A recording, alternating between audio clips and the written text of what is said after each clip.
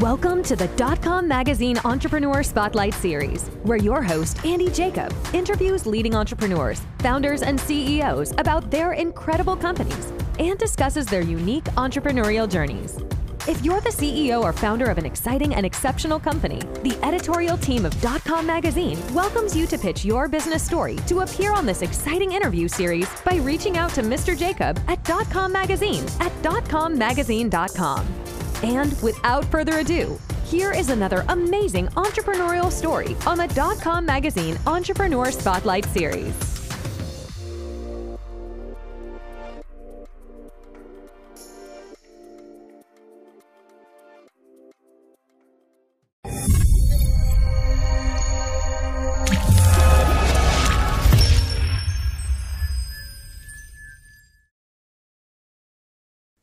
Hello, everybody. Andy Jacob here with the DotCom Magazine Entrepreneur Spotlight Series.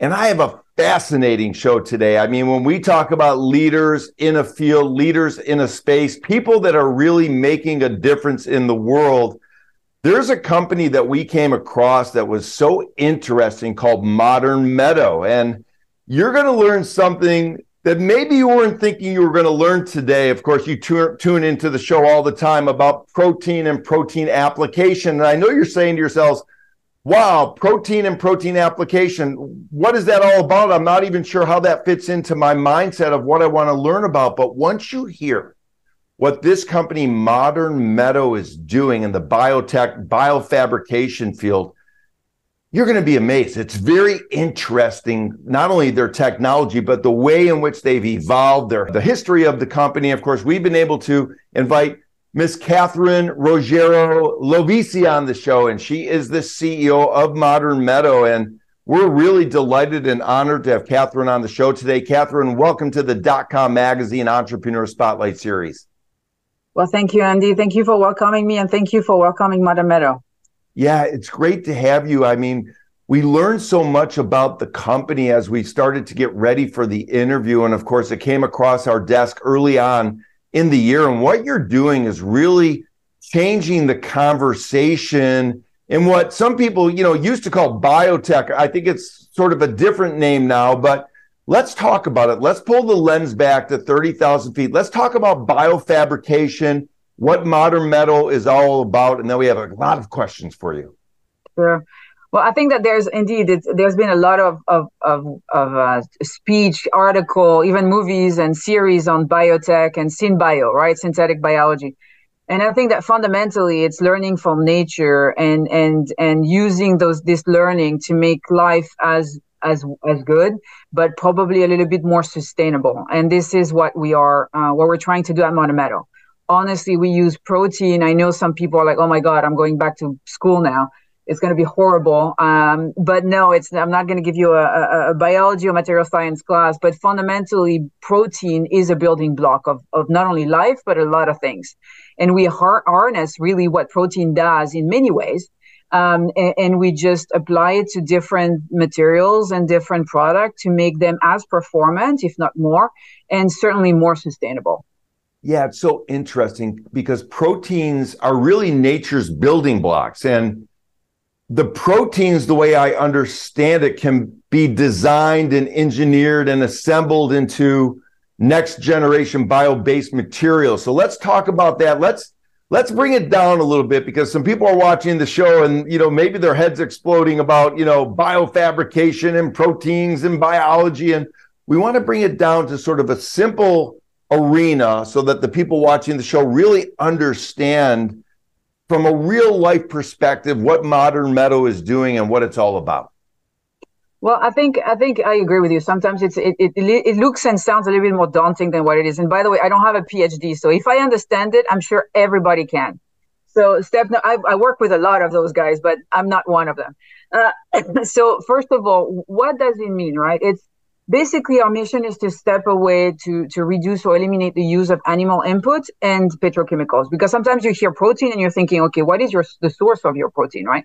So we learn from nature, and in the case of Meadow, we have two sources of protein: either plant-based protein or we create protein through, and we call that recombinant proteins, through engineering, and we ferment that. And fermentation is basically what you don't know, but that's what basically you use, or this is the process that is used when you drink any type of vodka or wine.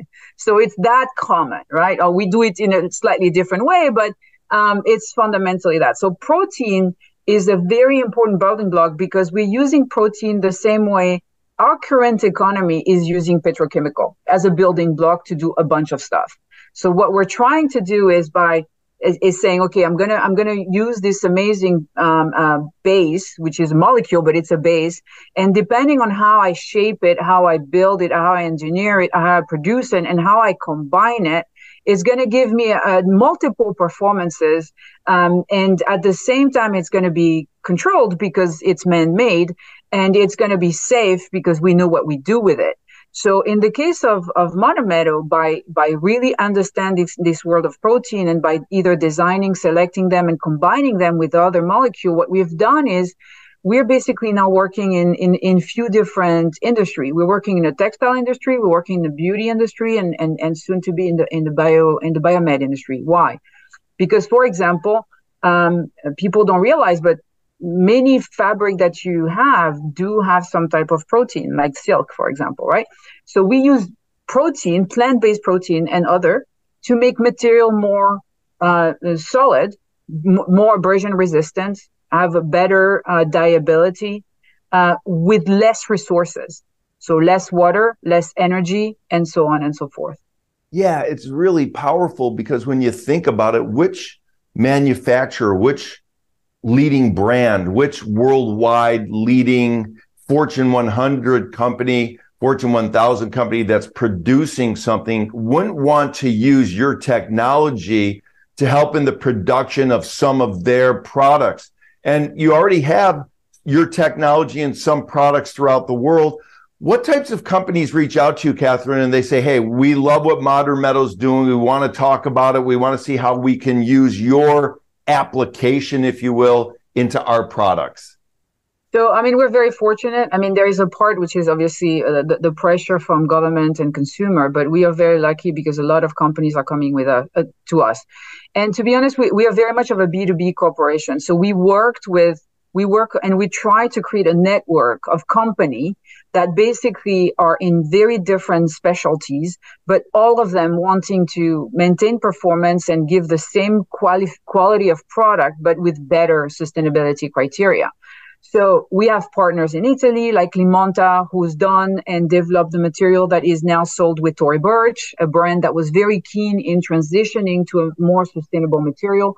We also have partners like in Syntex in Taiwan. We have Ultra Fabric is in the US and in Japan. We have many partners, or Evonik in beauty. All of those partners are world-class operator, known because they produce or they combine different sources to create those amazing materials that and they all are needing to be going in the same direction, which is the more sustainable options.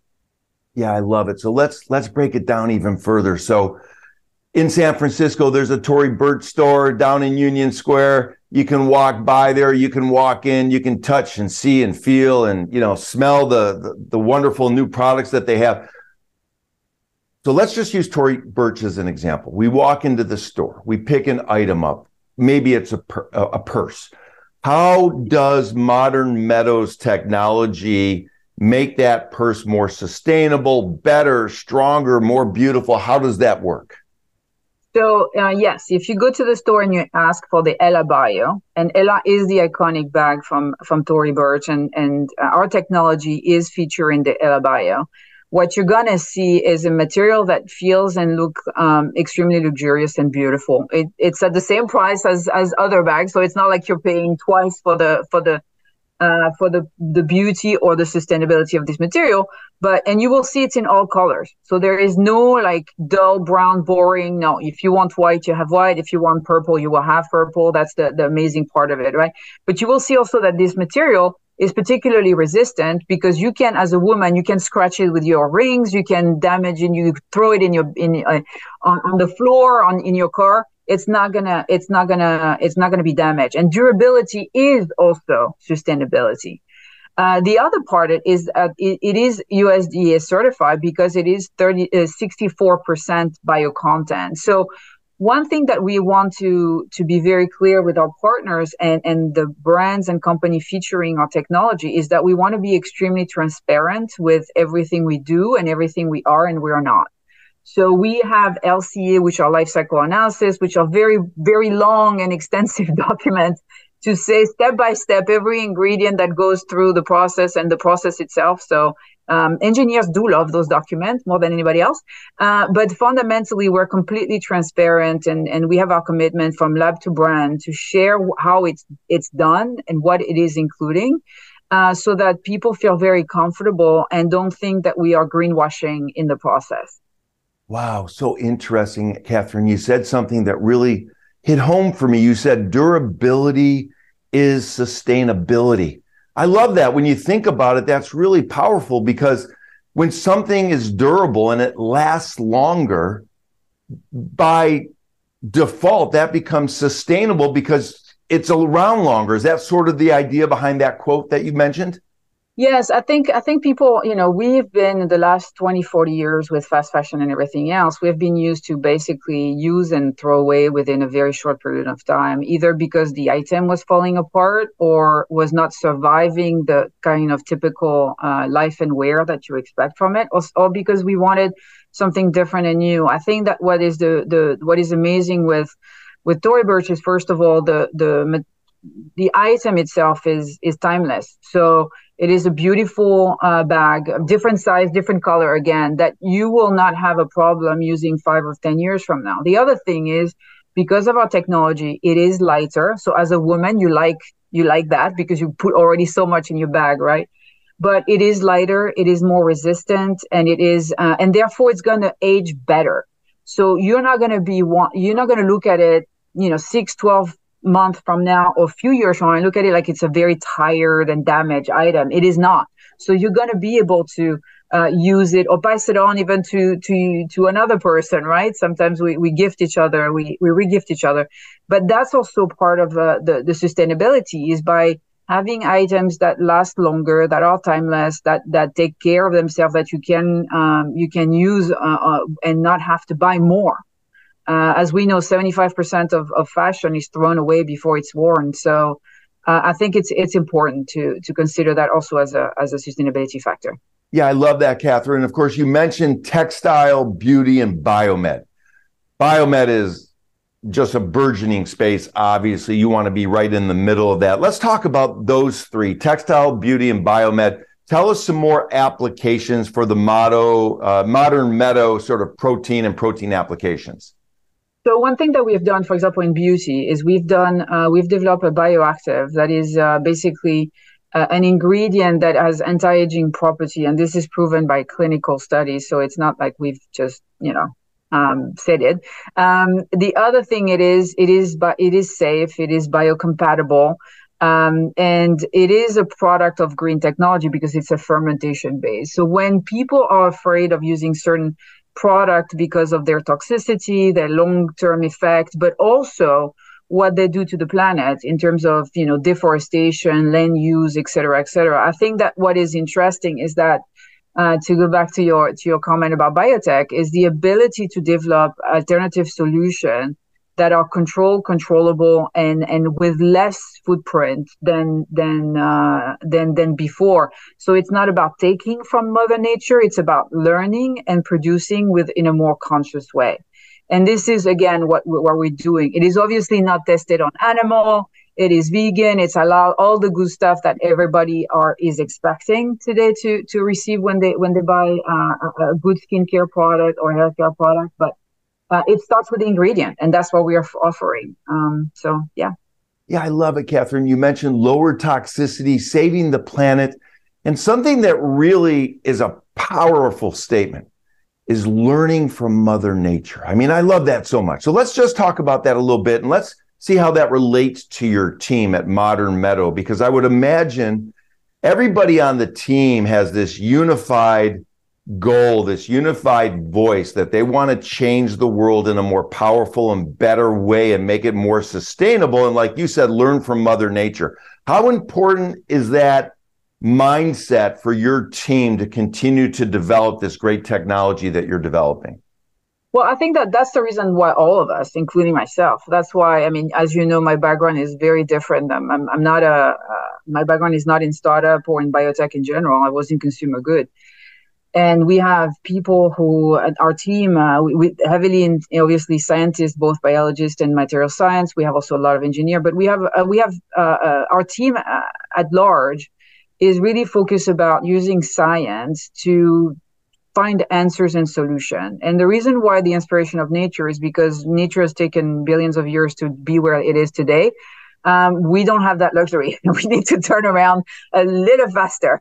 So that's why by being a little humble and understanding how things works and take the best of it and try to do it in a safe way, we are definitely developing different technology platform that will hopefully make a difference. Fundamentally, when we think about the environment, all of us, what we have to realize is that we all of us have to be part of it, because we are really transitioning and the economy as it is today, and every part of the economy. So there is a lot of space, a lot of money, a lot of potential, but a lot of things to do as well. And I think that what the team at Meadow has understood is it's one step at a time. Our solutions today are great, but tomorrow they're going to be even better. And we're starting to go to market with solutions that we're very proud of. And we know their limits and we know their benefit, and we share that with the public. But we're certainly working on generation 2, 3, 4, 5 already, because we want to be more than a bio replacement. We want to be bio better and bio best. Wow, I love that.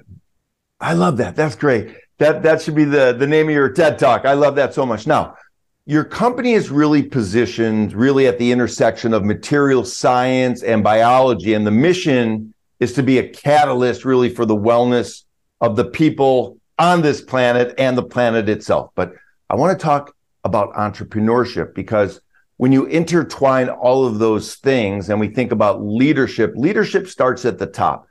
And like you mentioned earlier, you work with a lot of very, very smart people. As you know, your C-level executive team is very smart as well, but you have different types of people. You have marketing people, you have product people, you have scientists, you have technologists.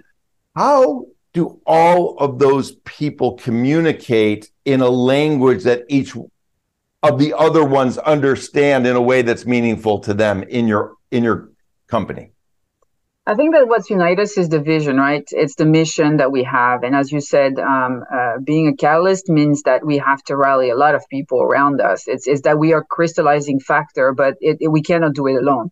So of course, the first people to move in the same direction are ourselves. We are 100 plus people, and the fundamental, we all are from very different walk of life. We have academic, consultant, business, corporate, for-profit, non-profit. We have, as you said, we have scientists, we have engineer, we have business people. I mean, operator, supply chain. I mean, name it, we have it, right? So, but that's basically a section of as I say, of the economy and the society, because we are working to replace some of its applications. So that's why you have to have that diversity. In addition to all the other diversity you can imagine. And I'm very proud to say our company is almost 50% female. So this is a big thing as well. It is important to communicate, because the meaning of words are very different depending on your past experience. And I think that I'm in a very good spot, because my native tongue is not English. So I spend my day trying to explain and understand what everybody is saying and so forth. So, but the fundamental is, because we know that we're coming from the same place. After that is just figuring it out. The entrepreneurship part is that all of us kind of own a little piece of the company, right? And it's about moving in the right direction in a very agile way. And it's by inventing, creating, morphing, changing, pivoting, or just dropping. Sometimes you fail, you learn, you move on, you do the next thing. And I think that this is this type of agility that is needed specifically when you are in applied research that is to be commercialized like we are. And that's the fundamental of our innovation process. And that's why we have both material science and biologists, because Material science give us the way to the how. The biology is the what, but the how is very important. That's why we have them all together under the same roof. Wow. I want to get into the agility. I know you've only been able to cut out a certain amount of time for me today. This is a fascinating interview, but I do have a question. When you hire someone to come on the team, or your team is doing the hiring, and you have someone that really is, let's say, a great scientist, but maybe they don't buy into this mission that you have to save the planet and learn from Mother Nature as much as maybe you would want them to, or you have someone that's totally in love with the planet, totally wants to save the planet, totally wants to learn from Mother Nature, but their tech chops aren't maybe as good as the other person. Do you have a way that you lean in terms of your hiring process? Would you rather have the great technologists and teach them about how important the planet is, or vice versa? Well, I think that fundamentally, most people are good, and it's rare to find somebody that doesn't care about the planet. So now the level of passion may be different, and the way you go about it is maybe different. But I think that I don't think I've come across anyone specifically in the scientific world that says, no, everything is cool and hunky-dory, we can continue as such, let's go and continue enjoy life the way it is. None of them. Everybody's saying we have to change the way we practice our science, our business. So that question never come up. Now, in terms of the technical skills, I mean, we are a small corporation. Every position is actually 3.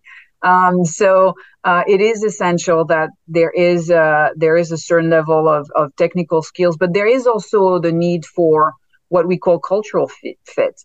And this is where, it's important. We are a small corporation. There is no magic department somewhere in the building that's going to do certain job. You're going to have to do a lot of things yourself. You're going to have conversation with many different people, because we have departments. Many departments are just one person.